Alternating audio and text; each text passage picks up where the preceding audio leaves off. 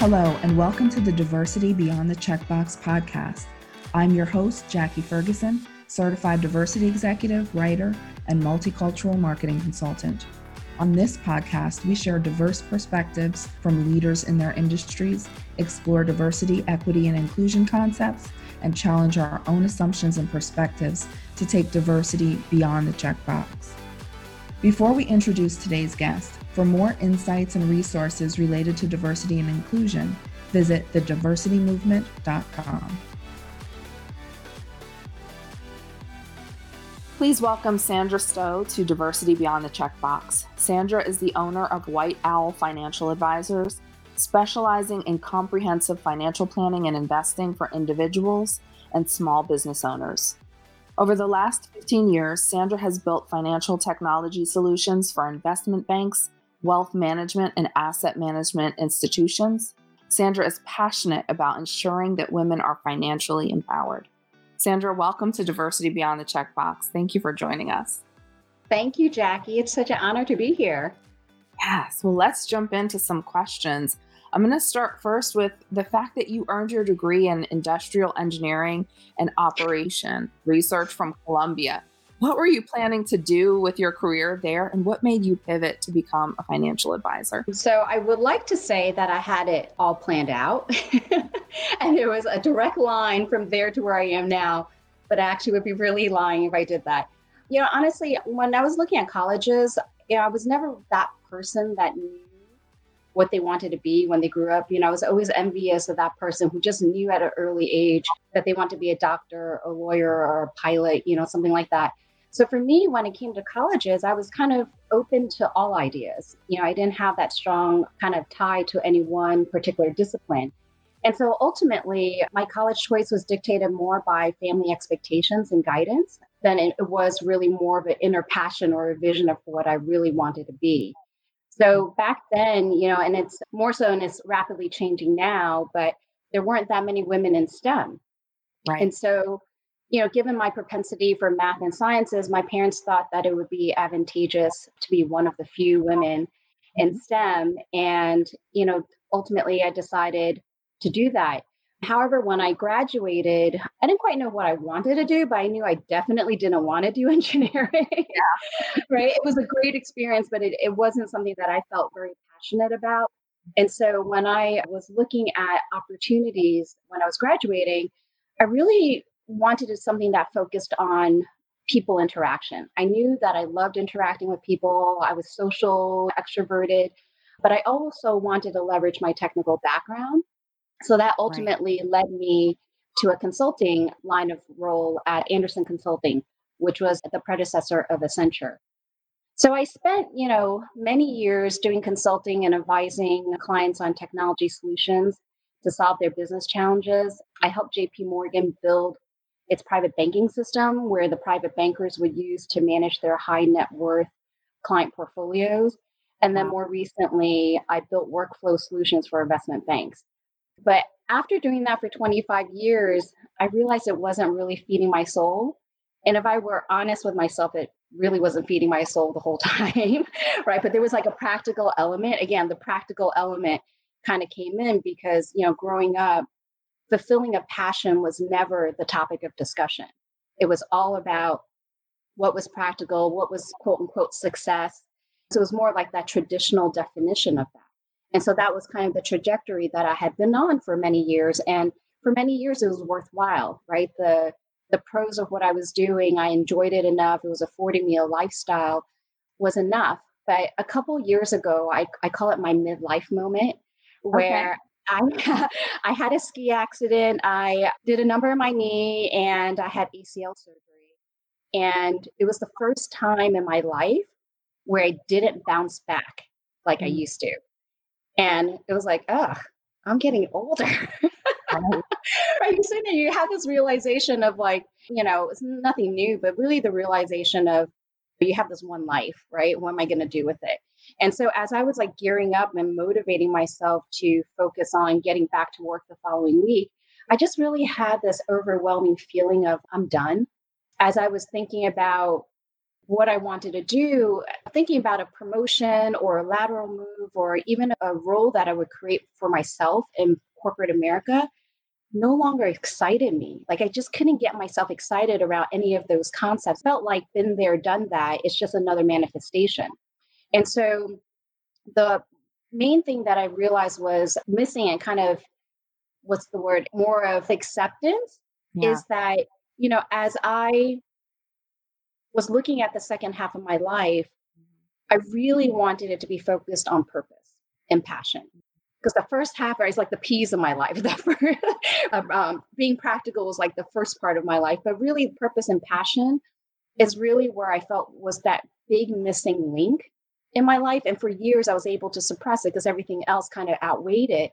But it Yeah. finally got to a point that was no longer outweighing the fact that I didn't feel like I was really driving behind a purpose. Given that we have this one life to live, I really wanted to make sure that whenever my day comes, hopefully not for a long time, right? I'm going to have that little positive impact on the world, no matter how small it was. So, and looking at that and knowing that I value people and helping people in a personal way, I was networking and talking to a lot of different professionals, and I came across three different financial advisors in like a matter of weeks, right? So it Mhm. was almost like, okay, the universe is speaking to me, right? Because I came across these three financial advisors who all told me, why don't you look at financial advisement? You'd be great at it. And it really gave me pause because when I was building JP Morgan's private banking system, I saw basically how the sausage was made. And I was like, I don't know if I want that.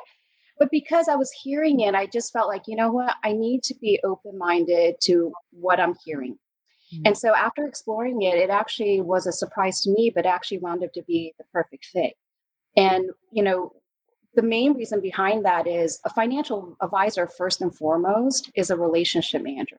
So it's fundamentally a people business where you're caring for your clients, you want the best for them, you're trying to help them establish what their goals are and helping them to achieve that, right? Those are all the fundamentals of the things that I want to do. And then it takes into the account that there's a strategy element where you're looking at how to fulfill a client's long-term goals along with the short-term goals and how do you kind of balance that all out, and then satisfying the inner engineering nerd in me. There's also analysis, right? So I get to look at option A versus option B or option C. What has the best outcome for a client? So all of that kind of came together. And then the cherry on top for me was really coming back to what you mentioned in the intro is really my passion for helping women.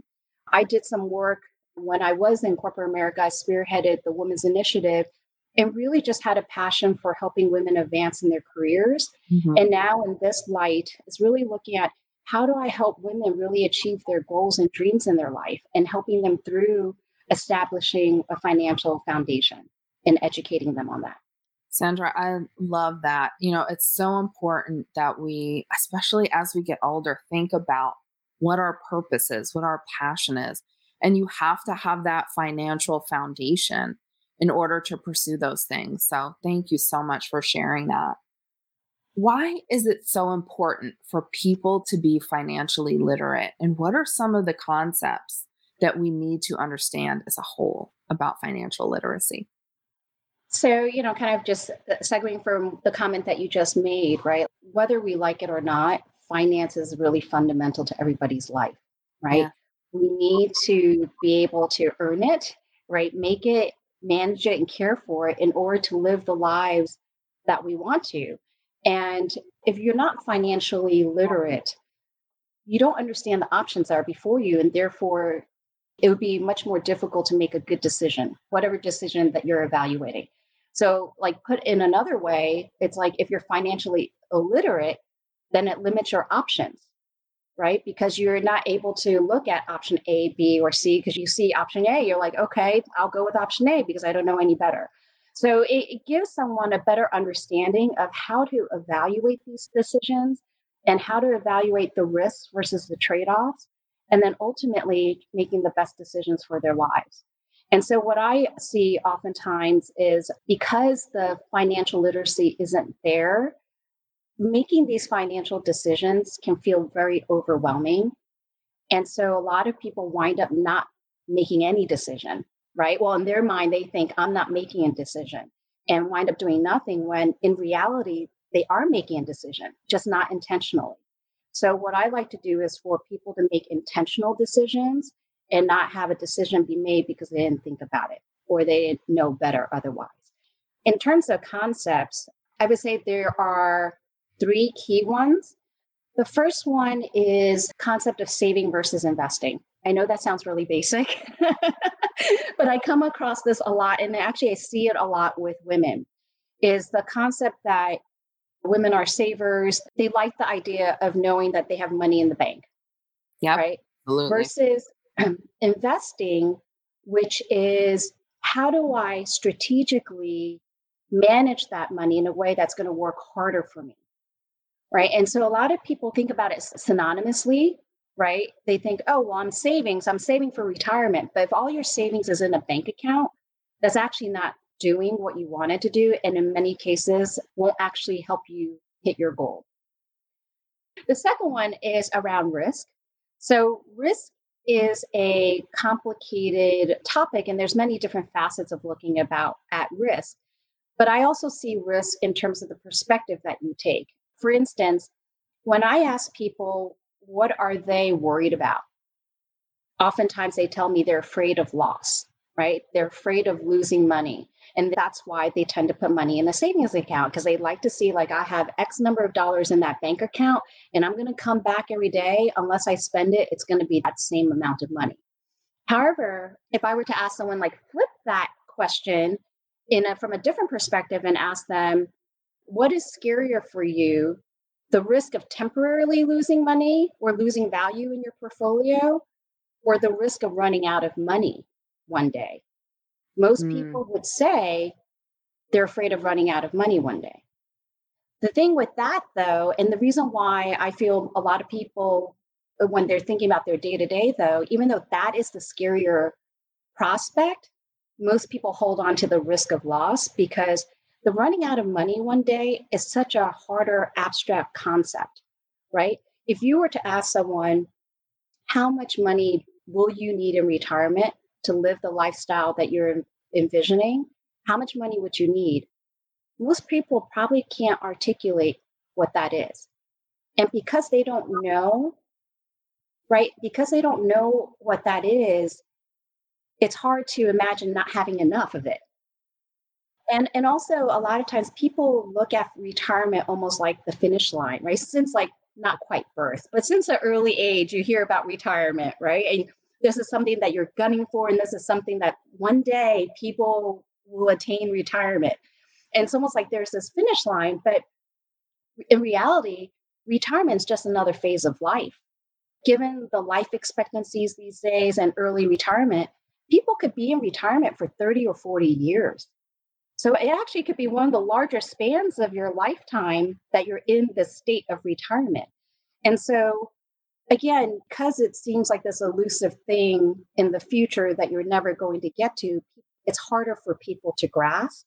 And so, when it comes to risk, a lot of people tend to look at what's near term, what's in my face, what is tangible, and that is the risk of loss versus this concept of risk of not having enough. And then third and final one I would say is the time horizon that you have is actually really important as well.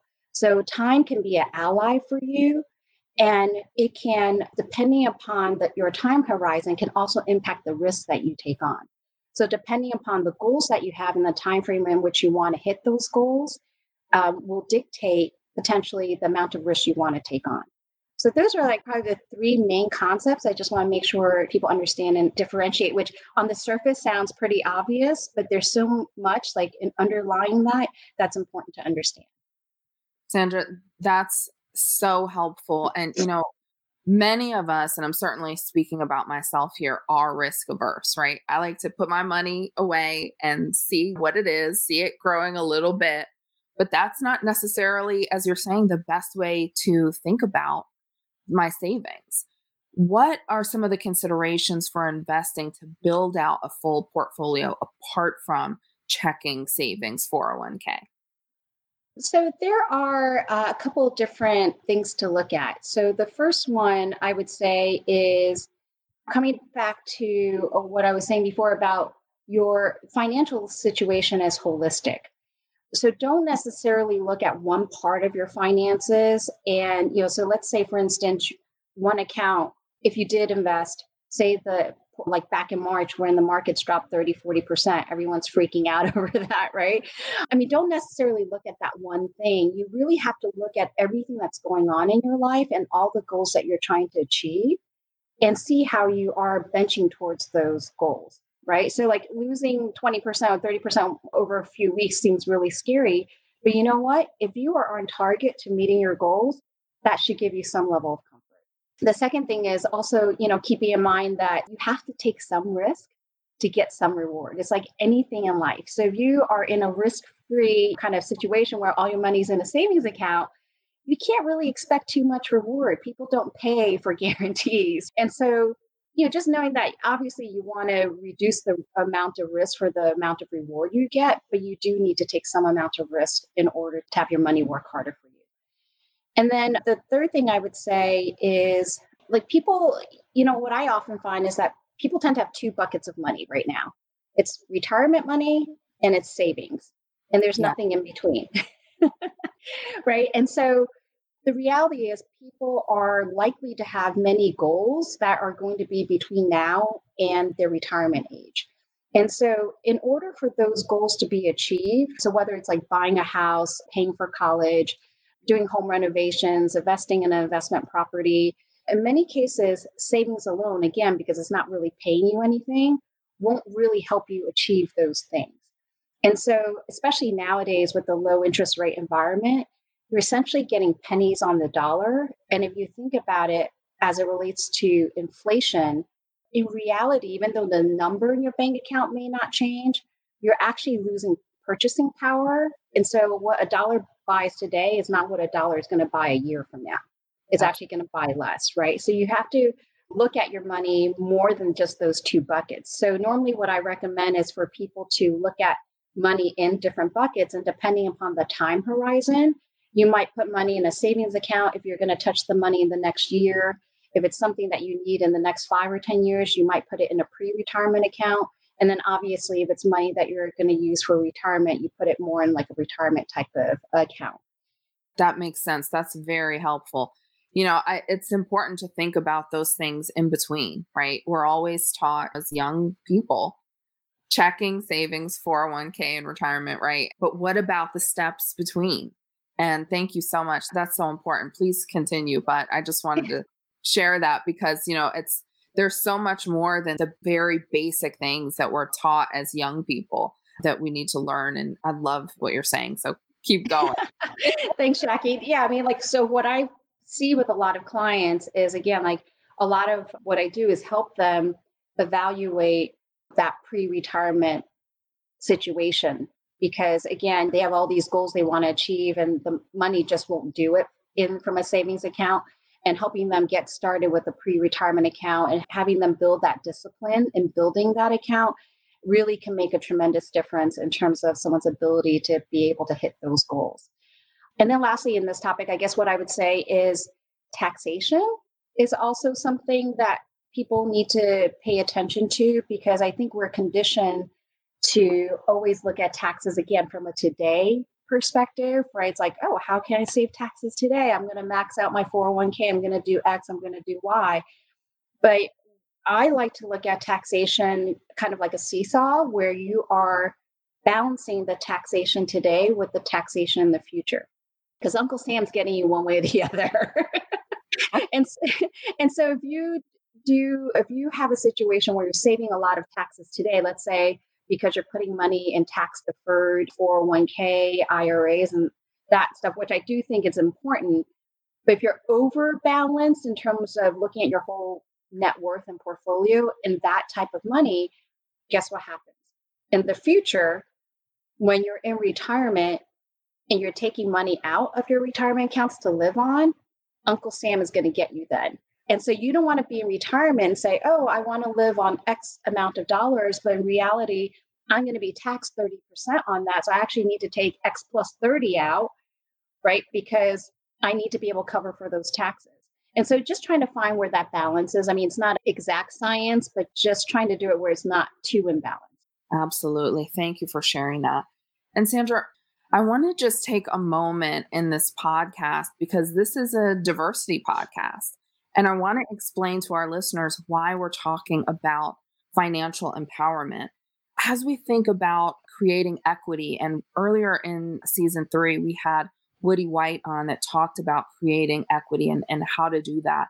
We've got to empower individuals with knowledge and financial acumen and being able to really get out in communities and make real difference through what we're able to contribute financially is important. We've got to, in order to create equity, understand these terms, understand these concepts. So many of us did not get this information at a young age, right? So we're learning it later. And it's important in this podcast. And I wanted to make sure that we took time to really share this information, which in our earlier conversations, it was personally helpful to me. And then, be able to share this more broadly because this is such an important part of the equation when it comes to equity. So I just wanted to take a moment in this conversation and talk to our listeners about why we're talking about these concepts. So thanks for giving me a moment. No, and absolutely. I mean, I think the equity spans across all realms there, right? Because again, it's I'm focused on women, but it applies to race as well, right? As just another factor of equity. I mean, having financial freedom just puts you in control. And that is important because a lot of times, if you don't feel like you have that footing, your life is kind of beholden to someone else, right? So whether it's your company or whatever else, other factors that are going in your life, someone is controlling that life for you. So in order for you to have more control for yourself and kind of guide where you want your life to go, financial freedom is a fundamental aspect of that. Absolutely. Sandra, tell us why you're so passionate about women being financially empowered. I find, and I say this with some delicacy, because I'm not saying that this only happens to women, but I feel like women have more obstacles. So again, it doesn't mean that men don't face some of the same challenges, but in large majority, I would say women face more financial challenges. And for instance, like what I mean by that is the most obvious, I think the one that gets a lot more airtime is really around the wage gap, right? Where women make 82 cents on the dollar for their male counterparts. And depending upon your race, you actually might make less, That's right? right. So it's unfortunate, right? But it's real where just your earning power, one, is affected by that. Two, and again, I'm giving my comments in very broad strokes because I don't want to sound stereotypical, but it's just broad strokes here in that many women, if they have children, they tend to take time away from their careers to rear children, right? And it's a personal choice and it's not a wrong choice. But the potential impact to that is at a later stage, if they decide to go back to work, if they even decide to do that, many times they're not on the same trajectory that they once were. And so the types of roles they're able to attain, and then commiserately with that is like the level of income and earning power is at a lower level than what it would have been had they stayed in their careers, right? So you have the wage gap and then you have that potential additional factor, right? And then in a lot of households, saying this without a judgment on it, but husbands oftentimes still manage the finances. And it's great that they're loving, trusting relationships. The women are fine with the husbands doing that. But fundamentally, that puts them at a disservice where they don't have a good understanding what their financial situation is. So I joke around. And I say, I'm not here to cause marital discord, right? And I'm not saying like change that dynamic, but at minimum, be educated and know what decisions are being made and actually know what your financial situation is, just full stop. Additionally, statistically speaking, one out of almost every two marriages end in divorce, which kind of exacerbates my last point, which means, and I'm not saying be educated because of divorce, but they're kind of tied together too, right? In the sense of if your husband or spouse is managing the finances and then you wind up having a divorce, a lot of times women don't even know what to negotiate because they don't have a full understanding of what the financial situation is. And then coming back to the financial literacy too, is like also knowing like what is more advantageous to negotiate for themselves. So that's an important factor as well. And, if it's an amicable divorce, it would be less of a severe impact. But if it's a contested divorce and it's acrimonious, it could actually be very, very challenging to go through that process. The other point I would also make is that, and we're seeing this more and more now with the baby boomers, our parents are elderly and aging, is that elder care also tends to fall more on women, where when they're in their 40s and 50s, their parents are aging, they tend to be the ones who are taking care of their parents.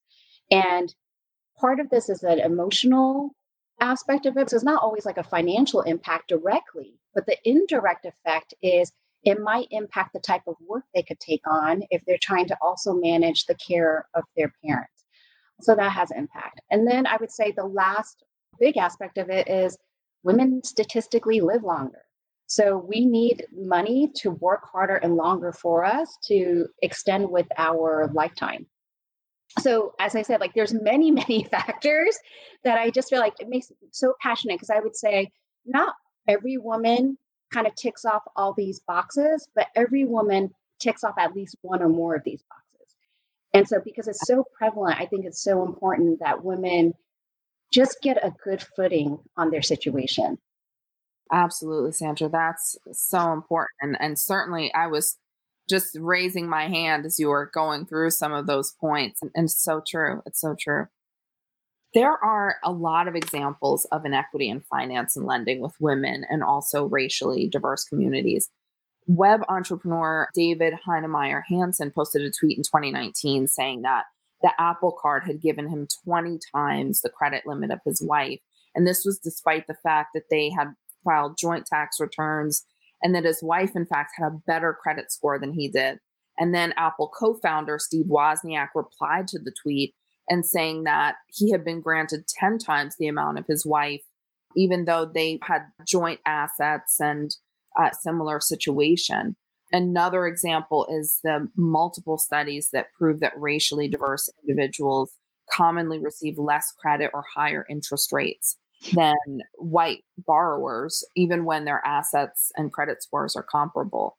So, what do we do about this, Sandra? And how can people guard against these inequities as they think about lending?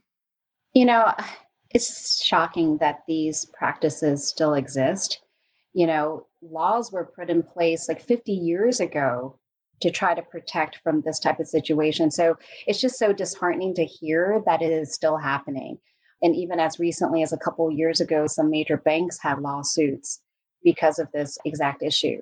That's So right. it is a really, hate to say it does happen. Hopefully it's not as prevalent, right? And I think generally, from the banks that I know, I mean, there's good practices where it's data focused, but still, it may happen. And so to answer your question about how do we protect from this, I would say, like with anything else, the first thing is educate yourself, right? Again, I'm all about educating yourself, because if you understand the process and kind of the factors that are being considered and you understand what to expect, at least that's already giving you a better footing in this whole process.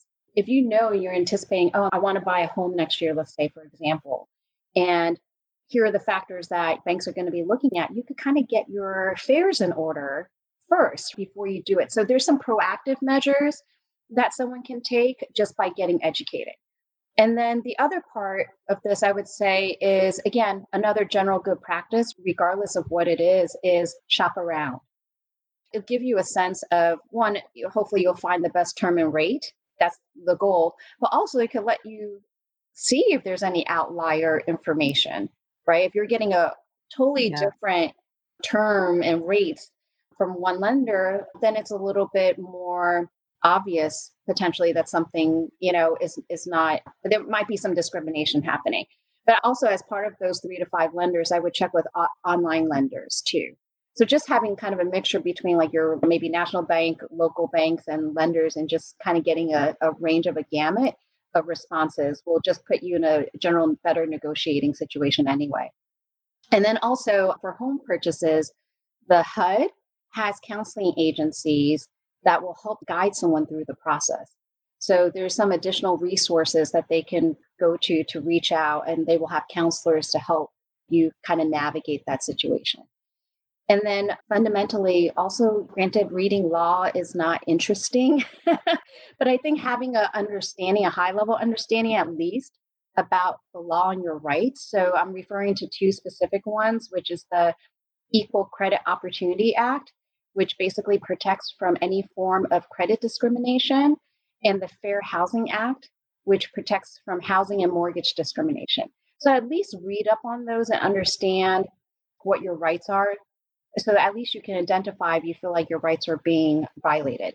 And if you do think they're being violated and you suspect discrimination, the first thing I would do is go back to that lender and ask them to explain the rationale of their decision. In an optimistic route, it could be something that's insightful for you that you didn't think about and that bank happened to be focused on, and other banks maybe it wasn't as high of a criteria, but at least it could help you get some insight and hopefully resolution. And if you can't get to a satisfactory resolution, you could file a complaint with that lender, as well as with the state attorney general's office and with the Consumer Financial Protection Bureau. So hate to go the legal route, but you have some repercussions there if you want to go that route, if you suspect discrimination. Awesome. Thank you so much. That is great advice. Sandra, you're clearly very accomplished. What inspired you to pursue success? And tell us about your background a little about your family. So let me answer this with one of my favorite quotes from Hamilton. Immigrants, we get the job done. I love that. Okay, listen, I love that statement. And frankly, because I've seen it firsthand. And so work ethic and education were always priorities in my family. But my family, my parents were immigrants. They gave up everything to start anew in the US. At first, my parents actually immigrated twice. I mean, so basically in 1948, 1949, my grandparents fled the communists in China and they went to Taiwan. And then shortly before I was born, my parents came here from Taiwan. So, my family has had to start and restart a couple of times in different countries. And I just see all the hard work. I remember when I was a kid, my parents they were managing a stationery store and a grocery store, and I'd be sitting on like the milk crate box eating my yogurt, just kind of watching my parents like work these long hours. And while they're juggling 4 kids, in a country where they didn't speak the language. But through all of that, the focus was still on us and having good grades and this expectation that education's fundamental. If you get a good education, it's going to set you off to be in a better place later on in life. And that expectation for success has always been ingrained in us. It's like, I don't even really remember it consciously. It's just kind of been that this is what you're going to do. You're going to work hard and you're going to make the best out of your life. And I would say also my mother, she married young and she didn't go to college. And so she's never explicitly stated this before, but I've always just kind of internalized this as a fundamental regret that she's had about just not having the college education and also relying on my father from a financial perspective and having to work hard. So that has always been kind of just fundamental in terms of the family belief system. And then also, I would say culturally, pedigree. So culturally, I'm referring to Chinese culture. Pedigree is really important. And so I think part of that was ego for my parents too, in terms of like having a child go to an elite school or having a child with a prominent career is a statement of like the parenting job that they did, right? And it was like fundamental, again, to just kind of expectations that we had growing up. It's so interesting how our families so clearly influence who we become. And I love that. Thanks for sharing that. And then as we begin to wrap up, what's the one piece of advice, Sandra, that you want to leave our listeners with today? So I would say it's not like overly like insightful, but it just mean like you own your own future. And what I mean by that is no matter what someone's financial situation is, like whether they're in debt or they don't have debt, they have savings, they don't have savings, is you can own where you are and where you want to be. And a lot of people may feel like, oh, I waited too long. It's too late. And there's a little bit of defeatism that could come into it. And I just want to say it's never too late. It's never too late to get started. It's always better to start today than tomorrow. And while it could feel overwhelming, if you take one step at a time, you will slowly start seeing progress, and that progress will build on each other. Such good advice. Own where you are and where you want to be. I love that. Sandra, how can we get in touch with you if we need a financial advisor? Well, best way is you can email me at Sandra, Sandra, at whiteowlfinancial.com, or look for me at LinkedIn under Sandra Stowe. Thank you so much for taking some time with us today. It's been a true pleasure, and I've learned so much. I've been furiously taking notes as you've been speaking throughout the podcast, which I don't know if that's the best practice, but that's No, thank you, Jackie. This has been tremendously fun, and hopefully helpful to people as well. But I really just enjoyed it. I enjoyed chatting with you like always. Of course. Thank you so much.